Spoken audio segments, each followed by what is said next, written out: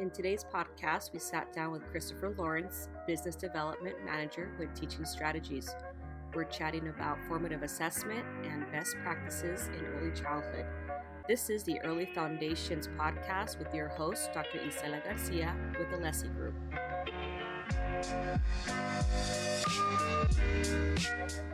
All right, so let's go ahead and get started. I'm super excited to connect with you and that people have the opportunity to really see how the two worlds come together. Our work in Arizona has really been to support best practices in early childhood classrooms, kindergarten through third grade. And one of the conversations that we've had, I think, as a state and what we continue to have in classrooms is that early childhood really runs from birth through third grade or age 8.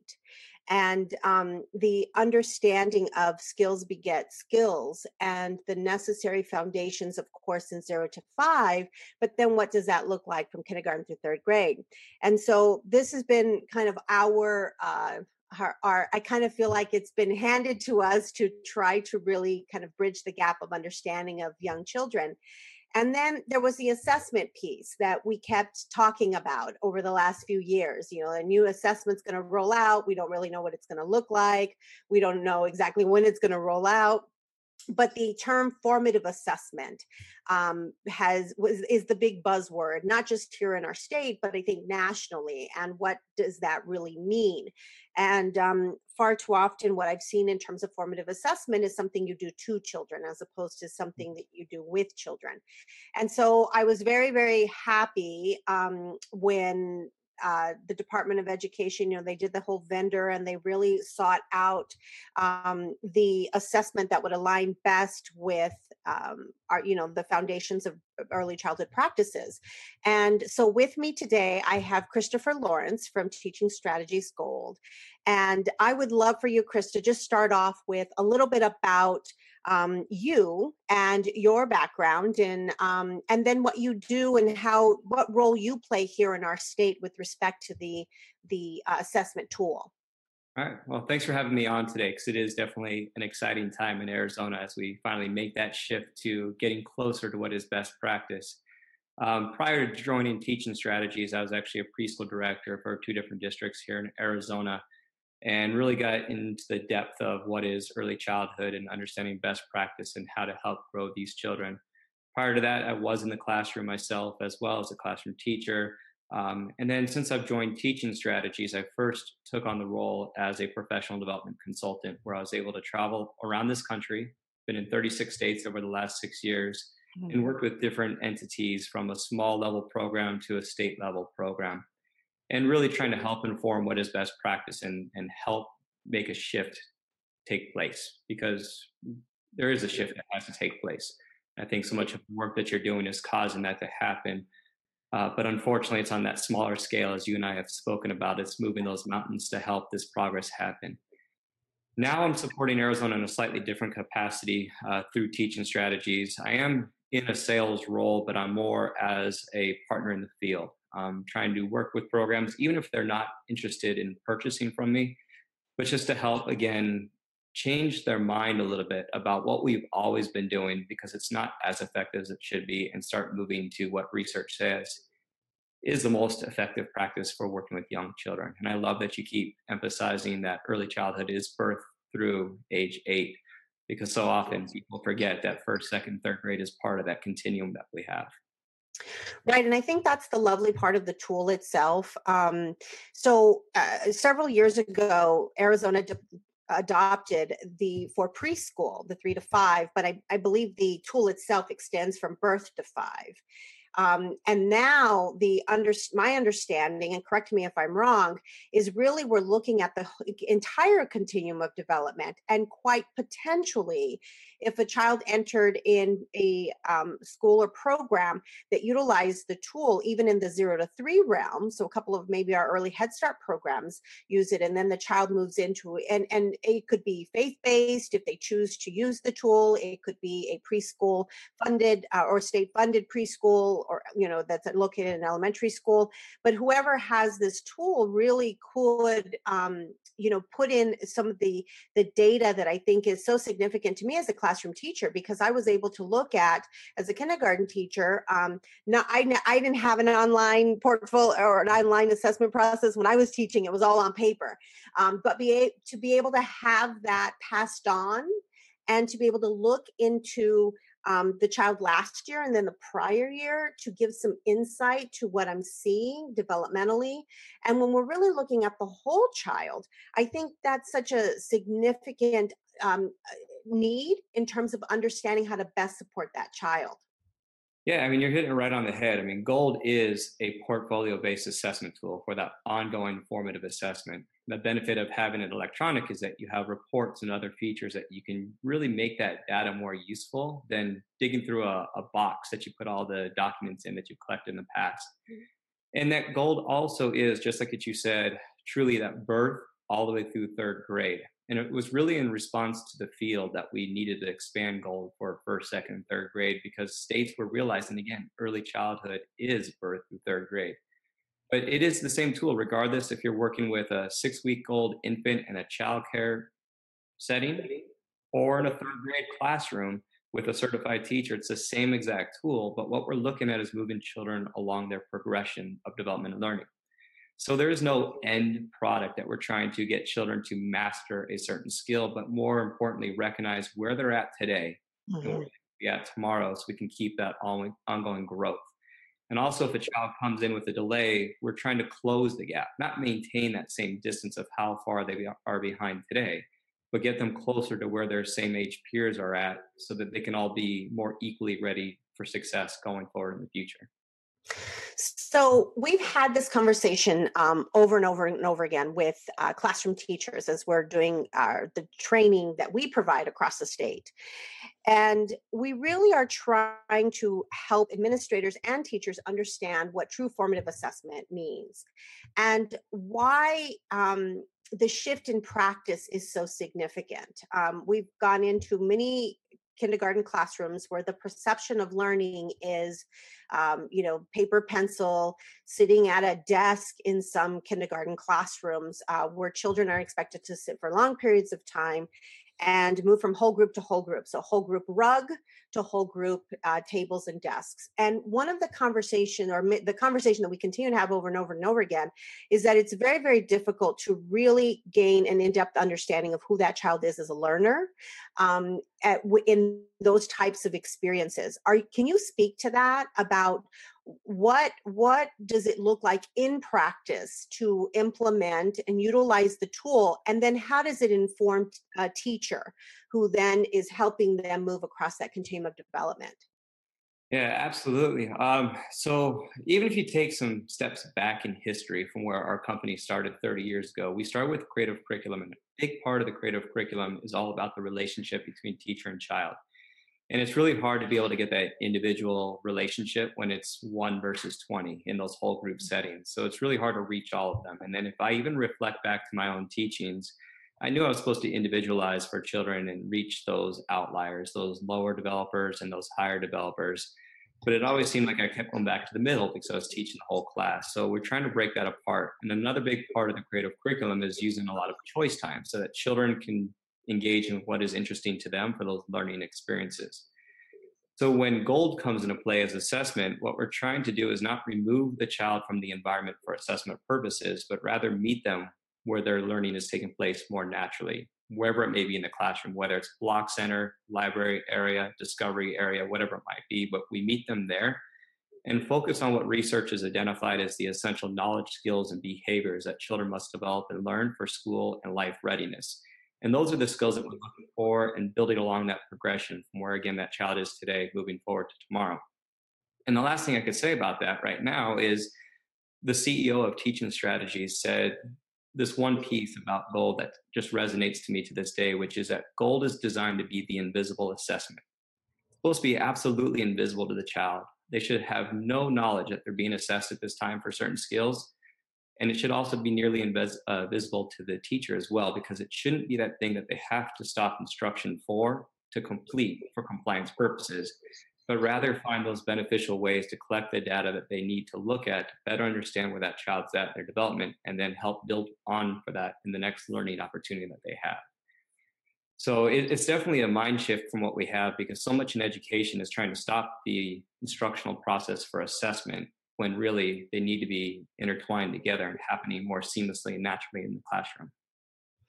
And what types of experiences do you think, given what you know about the tool in itself? So there are developmental domains that are kind of the overarching, and then each really address different parts of a child. I guess, is the best way to say that. And what does this practice look like? So can you paint a picture of how a teacher might utilize the tool, let's say if children are engaged in a block area? And then why is that important? Like, why?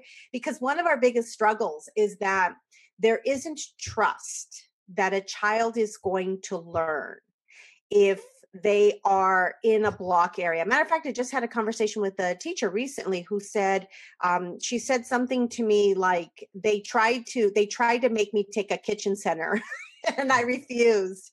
And so this perception's not only from teachers, but many administrators who don't see the value in that type of experience for children in terms of building foundations. So how does the tool and those types of experiences, let's say in the block area, really support one another? Yeah, and that's where we have to remember that what we've been doing in education for the last decade or two just isn't right.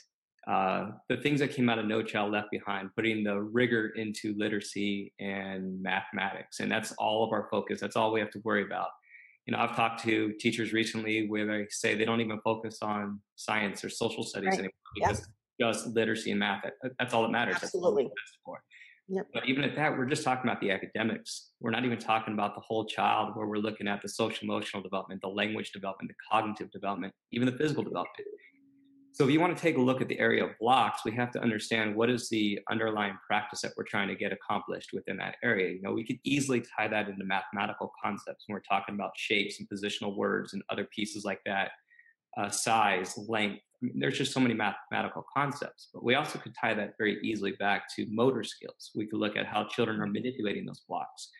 We could ask children questions like, oh, that's such an amazing structure. What are you building at this time? And you're starting to build in that language at that point. Mm-hmm. And one of the things that I love most about teaching is when I have the opportunity to sabotage children. And people always think of that as such a negative connotation, but really what I talk about that is, in the area of blocks, if you know that you can have 4 children there, put just enough materials for 3, so that you have that opportunity to work for those social emotional opportunities and see how children handle it, so they understand how to take turns and recognize the needs of others. So in such a simple area of the classroom, there's so much complexity that takes place at that point if a teacher is able to recognize what can be accomplished at that time and not just see it as wooden blocks that keeps kids busy, but use it as the learning opportunity that it happens to be. I used to do something very similar. I actually, I never limited my spaces. And so, where a lot of teachers will have like 4 children can go to this area and 3 children. And if 8 kids can figure out how to utilize the space effectively, then 8 kids get to use that space. And that was a real important opportunity for me, for them to learn how to work through conflict and to say what I need and to be responsive to your needs. And so for me, it was such a valuable opportunity. I wasn't a teacher who ran from conflict. It was like, here's an opportunity to learn how to do conflict in a way that you see it as a foundation for life skills. And I think that leads me to the next piece. Is far too often, unfortunately, our teachers don't have good foundations in early childhood development, just basic child development, understanding what comes first, and that, skills beget skills. And then the next layer can be built in a foundational sort of structure. It's like, now I've got those foundations and the next thing can happen and I can be very successful at it. And it's one of, I think, our biggest challenges is just that, in our educational experience, or in our professional development at schools, I don't get that kind of information. And so one of the things that we talk a lot about is really understanding not only individual children, but child development and the milestones that children typically go through. And this is why I loved the tool as a classroom teacher. Now, I've been in the field for a long time before even teaching creative curriculum, which is what I was born and raised with. Before Teaching Strategies Gold came out, we used the creative curriculum. And in my mind, when the tool actually came out, it helped give me a lens to see through. And so when I engaged with children, because I still am one of those on the floor, building with kids, really wanting to get inside their thinking, that it helped me know and understand those developmental progressions, that this is where he is at on the continuum of development. And this is my understanding of what comes next. So what can I do as a classroom teacher? And I think that's the really important shift. Far too often the data we collect with other forms of assessment don't really help inform planning and an understanding of what comes next and how to support the child in moving in that direction. So what are your thoughts about that? Yeah. Well, and I think a big part of that is going back to so much of education has been assessing in a summative way.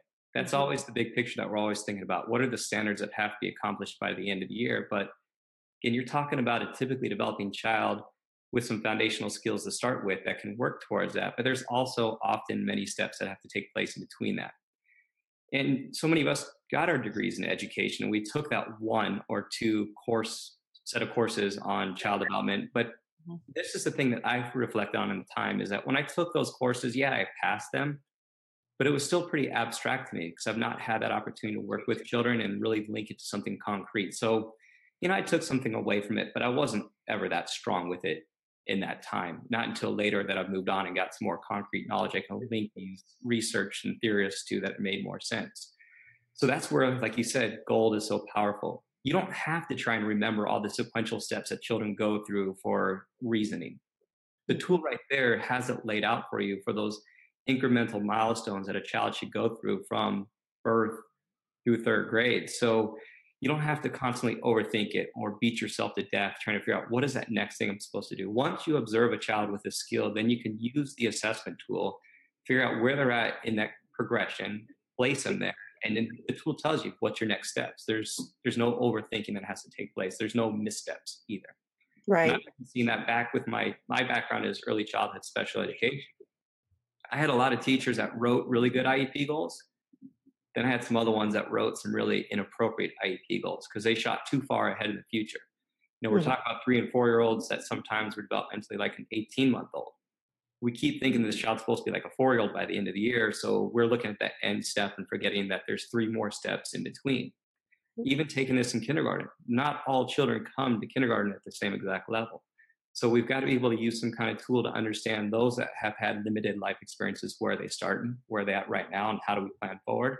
And then those children that have come from high quality early childhood programs that are maybe slightly ahead of the curve, how do we continue to support them and grow them and not let them possibly start regressing a little bit or not achieving as much as they should within that 1 year. So the tool really helps a teacher become more in tune with where each and every student happens to be on their own individual progression and keep supporting that ongoing growth so that every child can achieve as much as possible during that time that they're with them.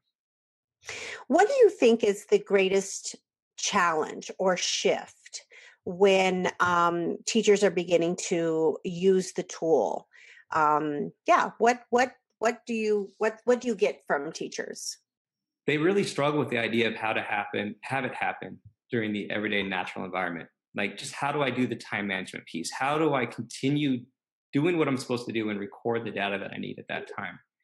And I try to always remind teachers, you don't have to get every child every day. This isn't a race to the end. You don't have to get it all completed by the end of this week. You have time to really reflect on each child and collect the data as you need to with them. So a big shift that teachers have to do is start planning for their observation. We always talk about intentional teaching, planning for your teachings, making sure you're hitting the skills that you need to. The same goes for assessment. You need to have intentional assessment planning opportunities where a teacher can then not be so overwhelmed with the practice, but have intentionality in what they teach, what they observe and assess for, and then use that to help the child go forward. But it really is trying to mesh it into the everyday environment. But what teachers also seem to forget is what they do is good practice in the classroom. They do some really high quality things that they just have to take a step back and understand what it is that you're looking for. So you gave the example about the blocks before, and we talked about how the social emotional, the language, the cognitive, the mathematics all comes into it.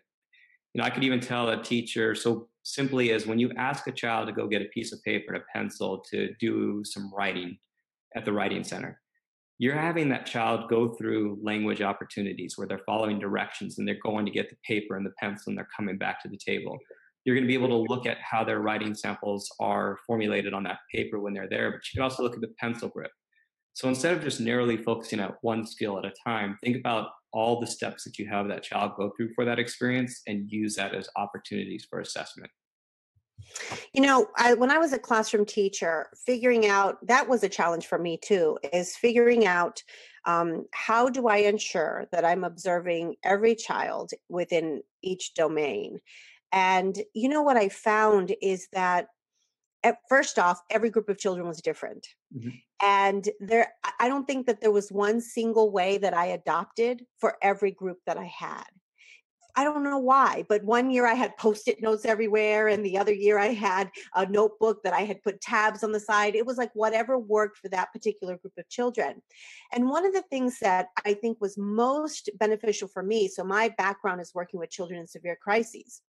And some children exhibit very challenging behaviors coming from those kind of foundational backgrounds. But then you get kiddos that have had really, horrendous experiences in life, and they're the quiet kids. They're the ones that kind of shut down, the ones who kind of disconnect. And those are the ones that I sometimes would overlook. And one of the beautiful things I think about this type of assessment process is really it keeps me accountable as a classroom teacher, because I missed Angela. I didn't realize that when I was going through, and this is key, I think, because I know a lot of preschool teachers. I'm in a lot of preschool classrooms as well, where I see teachers at that end checkpoint date, and they're trying to hurry up and fill in the bubbles and the blanks and all of that stuff. And I'm like, that's not what this is about. This is really about knowing individual children, assessing them ongoing, within the context of their real experiences. And then that informs you as a teacher. And then you get to see who did you miss, and how can you incorporate one of the other side things as well. I wasn't very strong at math as a classroom teacher. And literacy, I was on point. That was like my thing. All my kids knew authors, and we were acting stories out. And then when I went to the assessment, I was like, oh, I haven't done any of that. I need to do that. And so I think there's so many things that are helpful to a teacher to just create sort of this pathway of ensuring that I'm really connecting with all children, and that I am also ensuring that I'm integrating all of the areas of development and all the core content in ways that are meaningful for children. Do you see teachers say anything about that? Yeah, I mean, you're hitting it right on the head. I mean, very, very much often I speak to people. It's like the kids that you find that you document most are those with the most aware behaviors, like the ones that are up in your face, pulling your leg, teacher, I got something to show Right. you. But those children that you could tell one time to go do something and they do it, you never have any data on them because they're not calling your attention to them as often. Right. And then also the other thing that you just talked about, we always, not that we mean to, but we do teach to our preferences, our strengths. Like you gave the perfect example right now. You love literacy. You taught more literacy than you did math because it was more comfortable to you. But we are forgetting that all of these skills that we're trying to highlight are all essential. It's again, what GOLD is based upon is what research has identified as the essential knowledge, skills, and behaviors. We don't put extra things in there. I always call to the teacher's attention, like we don't assess for colors. We don't say that a child has to name 10 colors by the end of the year because it's not the essential skill. Classifying is, sorting happens to be where colors could be one of those attributes, but we don't focus on that. We do focus on sorting. We do focus on patterning because that's what research says are skills that we need. So the lovely thing about GOLD is that if teachers used it the way that it was designed, where you're putting a little bit in each day, a little bit in each week, so when you get to checkpoint, you should be able to have comprehensive knowledge on all of your students. And we do even have the tool in there that I think that sometimes teachers forget that we have, which is the documentation status report. So it'll list all of the students on the class roster with every objective and dimension and goal broken down by area. And it shows the quantity of pieces of documentation that's been assigned for each child for each skill. So that a teacher should be able to review that. And I've always encouraged on a weekly basis as part of the lesson planning. So that when you take a glance at that, you're like, oh, shoot, I forgot to assess these 5 kids on these physical skills. Maybe for this upcoming week, I should plan to assess those kids so I can figure out where they're at in their progress right now and better support them going forward. So they're not slipping through the cracks so much. Right. So it's a shift in practice and being able to utilize the tools. And a lot of teachers are overwhelmed at first because they're not used to having these kinds of tools. And it's more just the compliance piece that they're worried about. The compliance will always be taken care of if you focus on what's most important first, which is the students in front of you today, and use the tools that are provided to assist you in that process. But you have echoed so many things that I've heard teachers all across this country talk about, which is, I always seem to have more documentation for these kids. I always seem to have more documentation for these skills. How do I make sure that I get everybody? But once you put the process in place, it'll happen. So I want to address the issue, not the issue, but the area of documentation, because one of the things that was really developed over time for me personally was how to write a clear, concise anecdotal note. And being able to collect, even collect children's samples of writing. It's like you don't keep everything. It's figuring out what do we keep, and even helping children learn at the kindergarten level and the 3rd grade what can go into my portfolio.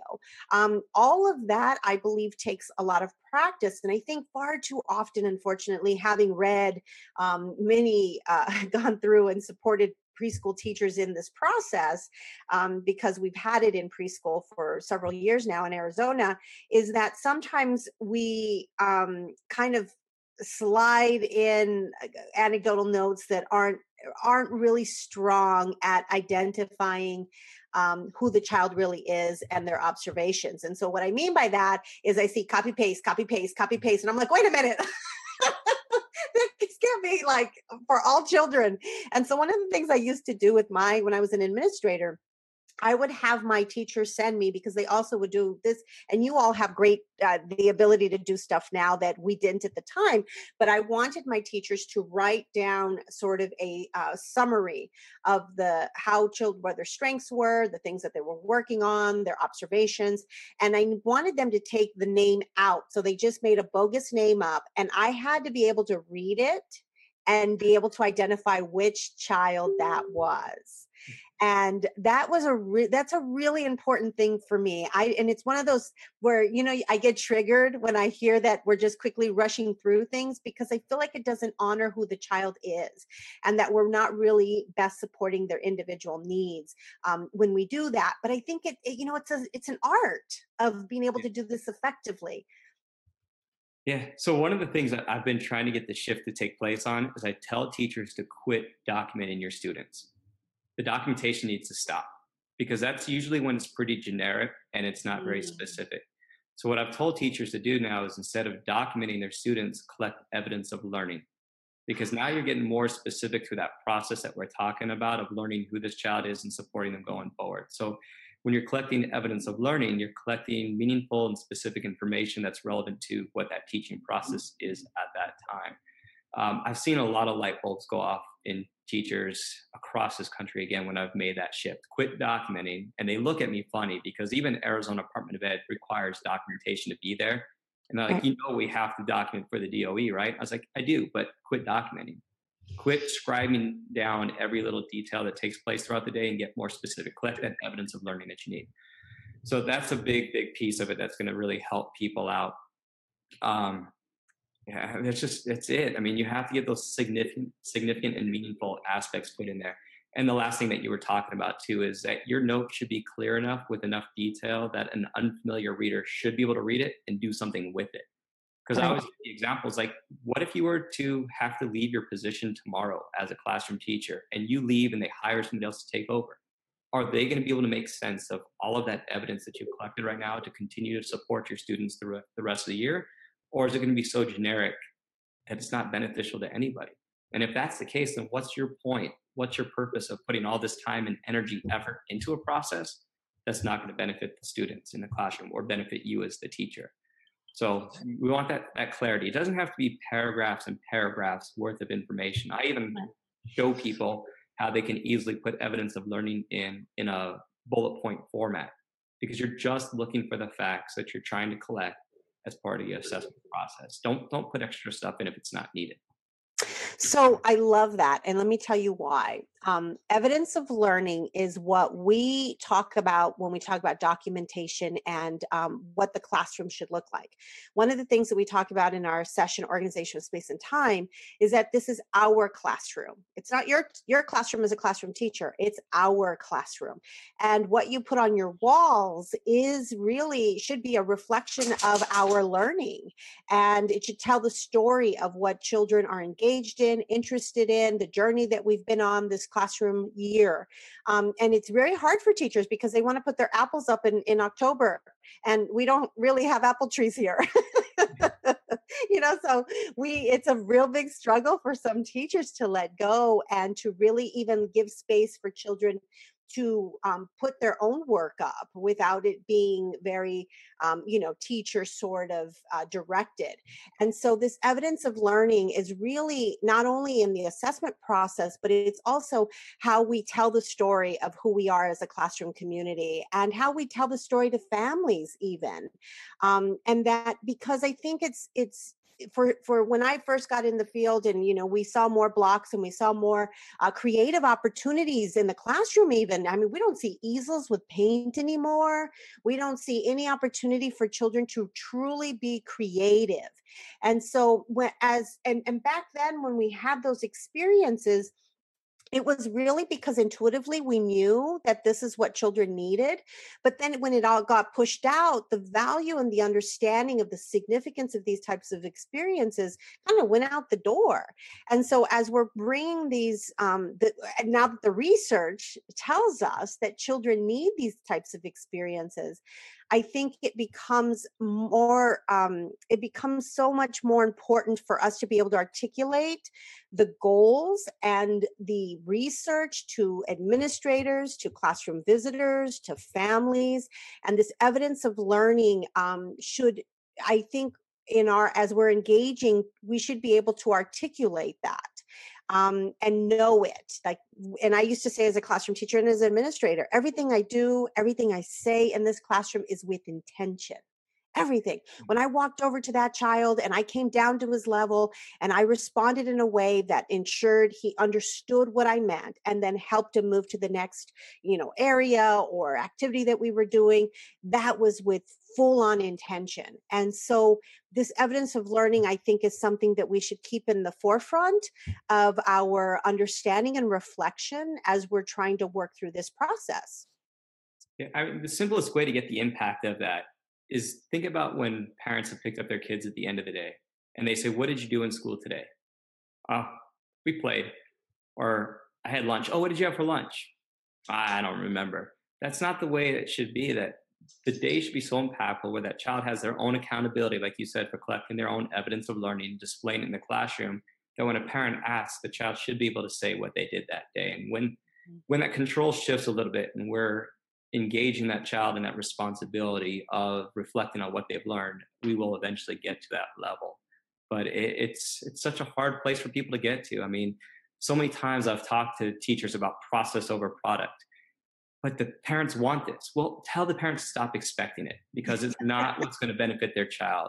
If we could take that child through that process and develop lifelong skills that are going to continuously be built upon, it's a better thing than being able to have a cute art project that you can hang up on the fridge that looks the same as everybody else's in the classroom. Right. It's a shift. It's a retraining. It's going to be re-educating families of what to expect. And here's the reason why it's going to look different. Yeah, absolutely. I think that this is an exciting time for me and us, I think, in Arizona. And There are teachers who are incredibly excited about this happening because they've been around the block for a little while and they remember. And they're excited that there are initiatives now in our state to really sort of bridge the gap and really have a deeper understanding of supporting early brain development. And so, but having said that, sometimes it does feel like I'm trying to move mountains, or, it just feels like um, trusting. And it comes down to this for me: trusting. It's trusting children, it's trusting teachers. And I'm just going to kind of do a quick plug for you here about the creative curriculum. There is a kindergarten creative curriculum, and the creative curriculum is something that I've used my entire career as a teacher, and I integrated other ideas and perspectives as well, but that was always at the core. That was the core of the work that I did, that I continue to do. And I think that if you really want to take a look at a curriculum, because we're asked this quite a bit, which curriculum would you use for this and which curriculum, and I honestly can't put my name or my support behind any of them, because they still are very, what I call, they lose sight of the child. And it's unfortunate to me because it doesn't really address the whole child. There's so many pieces that you can bring together, but there isn't one comprehensive. And I think the creative curriculum, the kindergarten creative curriculum, really is a comprehensive approach that aligns really well with the assessment that we have adopted in our state. So if anyone is interested in knowing more about the creative curriculum, what do they need to do? They can definitely reach out to me. I'd be happy to just have a conversation with them, bring samples by, explain the different components of it. I could, my phone number I can give out, whatever email address, our website you can go to and search Arizona, and you can have my content right there as well. I actually had the opportunity to present to a charter school yesterday on the creative curriculum for kindergarten, and they have great excitement. And they told me contact these two schools as well, because they are also going to be interested in this. But it's definitely that more holistic approach to a whole child, making sure it's not just the literacy and the math, but all these same exact areas for development and learning that GOLD is intending to assess for. But giving the children that opportunity to explore and use that inquiry-based learning to get there and develop all of the skills necessary to be a successful contributor to society as they go forward. We really have to quit with that top-down approach, trying to worry about high school graduation is the most important thing. It's extremely important, but we have to remember that we have to build the foundation first to be able to get people to be competent learners through their entire career and be competent people that are contributing to society beyond their educational careers. But yeah, the creative curriculum, it's relatively new for kindergarten. For preschool, been around for 30 years now. Mm-hmm. But kindergarten, it's finally there. The field has needed it. The field has requested it. We have developed it, and like you said, it's beautifully aligned to the assessment tool. It's targeting the same exact skills, so it's seamless between assessment and instruction, and back to assessment again to keep the true formative assessment cycle going. One of the things that I want to mention, we worked with Dr. Lillian, not Lillian Katz, with Dr. Judy Harris Helm, who works with Lillian Katz, on the project approach. And one of the things that we have really brought into our opportunities for professional development is this understanding of going deeper in terms of children's discovery and exploration, and really developing projects. Now, the creative curriculum calls them studies, I believe, right? Studies. Yes.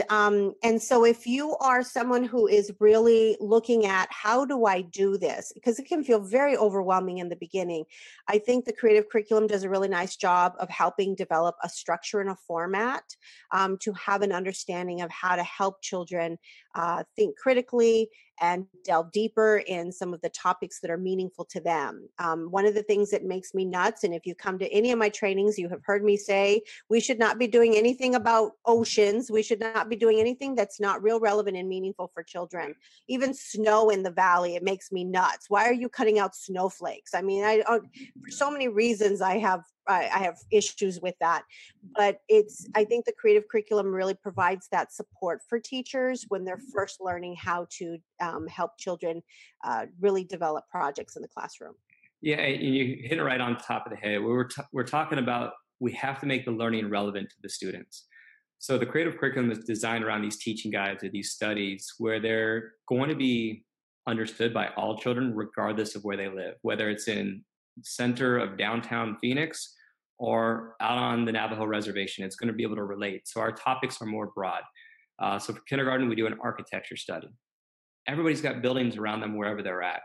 We do seed studies. And the seeds, again, are related to plants that children have in their neighborhood and not some random one that's not found in our area. We do a sports study, a percussion instrument study as well. So again, these are things that are all around us that children can relate to, that they have interest in, and they can get deeper understandings of what that topic happens to be. Now, one of the big things about our studies that differs from a lot of the other curriculums out there is a lot of the other curriculums do thematic units. So from Monday morning till Friday night for 2, 3, 4 weeks, it's that same topic all day long, all week long, and there's a lot of burnout from students and from teachers. Where ours, it's more strategically interjecting learning opportunities that are tied back to that study topic. So if you're doing the seed study, you might do 1 or 2 experiences in a day that relates to seeds, but you're also going to be reading high quality literature books that have to relate with social emotional needs of children. So like the seed study for kindergarten, within it, you find a little red hen. Little Red Hen doesn't have anything specifically to do with seeds, but it's more that social emotional working together to share the rewards together type of thing. And if we don't work together, then we shouldn't really share the rewards together kind of concept. So it is definitely a different approach. So the burnout on teachers won't be there. Teachers do report that they enjoy teaching more than ever before when they have been implementing the creative curriculum, because it's refreshing. They're engaged with the children. They don't have to be an expert on all of the topics. They just have to be an expert on where to find the experts on those topics so that they can bring somebody in that can help add to the learning experience for the students. And we actually just got some really impressive data just this past week on one of our pilot schools from Alabama that had implemented the kindergarten curriculum. And what they looked at is their referrals for kindergarten children the year before the implementation of the pilot. And there was 27 referrals written for kindergartners the year before the pilot. The first year in the pilot, it was down to 2 referrals. Wow. So right there, the negative behaviors within the children were significantly reduced, and they can only attribute it back to being the social emotional curriculum that we happen to offer along with the academic pieces of it. And another really important piece of data that they had shared is that they actually had an increase in attendance by 3% of their students. 3%, I wasn't very super overwhelmed by that. But when you actually talk to administrators in the field, a 3% increase in attendance is actually really a big increase in attendance for children. So, and this was all during that very first year of that pilot. There's been great results from it, again, from the teacher retention to student discipline to student retention within the classrooms as well. It aligns with the work that we're doing because, given that creative curriculum is my foundation, so much of it aligns with, the tool and the curriculum itself. But the thing that we get back more than anything else are those 2 things that you just mentioned, a decrease in children's behavior, so much so that some teachers have become sort of like the classroom where those children go to because the teacher is able really to meet their needs. And then the second one is attendance, where I will tell you, it is so difficult for me when I hear that kindergarten age children, these are 5-year-old children, don't want to go to school. That breaks my heart, where they just are crying about going to school in kindergarten. So when children are excited, and in my classroom, for me, it was like, how do I make that, that when people go to Disneyland for the first time, that experience of, oh my goodness, that's what I wanted my classroom to be like. I wanted my classroom, and it was that, where children every day were like, what are we going to do? And are we going to finish this project? Are we going to do? And that kind of experience, I think, is what really learn just our education, just not in kindergarten through 3rd grade, but beyond, should be a place that I want to be, that I want to go, that I can see myself as curious, as a lifelong learner, and someone who's reflective of those experiences. Yeah, we were just talking about that, increasing the wonderment of children again, having them wonder about the world and be curious and engaged with what's around them. That excitement piece. That's what we're missing. And teachers. I think that, so much of our professional development is blah, blah, blah. But if we really get engaged and just sat in that space of curiosity and wonderment, that, we get excited, and children will get excited alongside with us. So anyhow, do you have anything else you'd like to share before we sign off? No, I just really appreciate this opportunity again to have this conversation. This is something that's really important to me, and I'm happy that we're seeing this shift take place. We've got some great leaders within the Department of Education that's really encouraging this type of change. And we just need more people to trust the process and understand that this is what research has identified as being best practice. So why don't we start implementing what research is saying instead of hearing the research and doing something different that we've always been doing? The archaic system of education that we've had in place for so long needs to change because our children have changed and there's a piece that's really missing that we have to start filling back in again. And I really wanted us to come together so that folks across the state who are working with you in terms of the assessment tool recognize that these two parts come together and that they're really significant, that we provide professional development, a lessee group, and our consultants provide free professional development that's supported by Virginia G. Piper Charitable Foundation. And we do work in collaboration with the Department of Education. And Chris works directly with the Department of Education as schools are joining to really gain a deeper understanding of how to utilize the tool in a way that is most effective for children. So if you're moving in that direction or thinking about it, reach out to us too and let us know how we can provide that level of support to you. So thank you very, very much. And I am excited about actually meeting you, because it hasn't been very long since we first met, but I am happy that we have such incredible alignment, because it gives me faith in the shift that is happening in our state. So thank you very much for being with me today. I appreciate it again too. Thank you. Have a good day. Bye. Bye.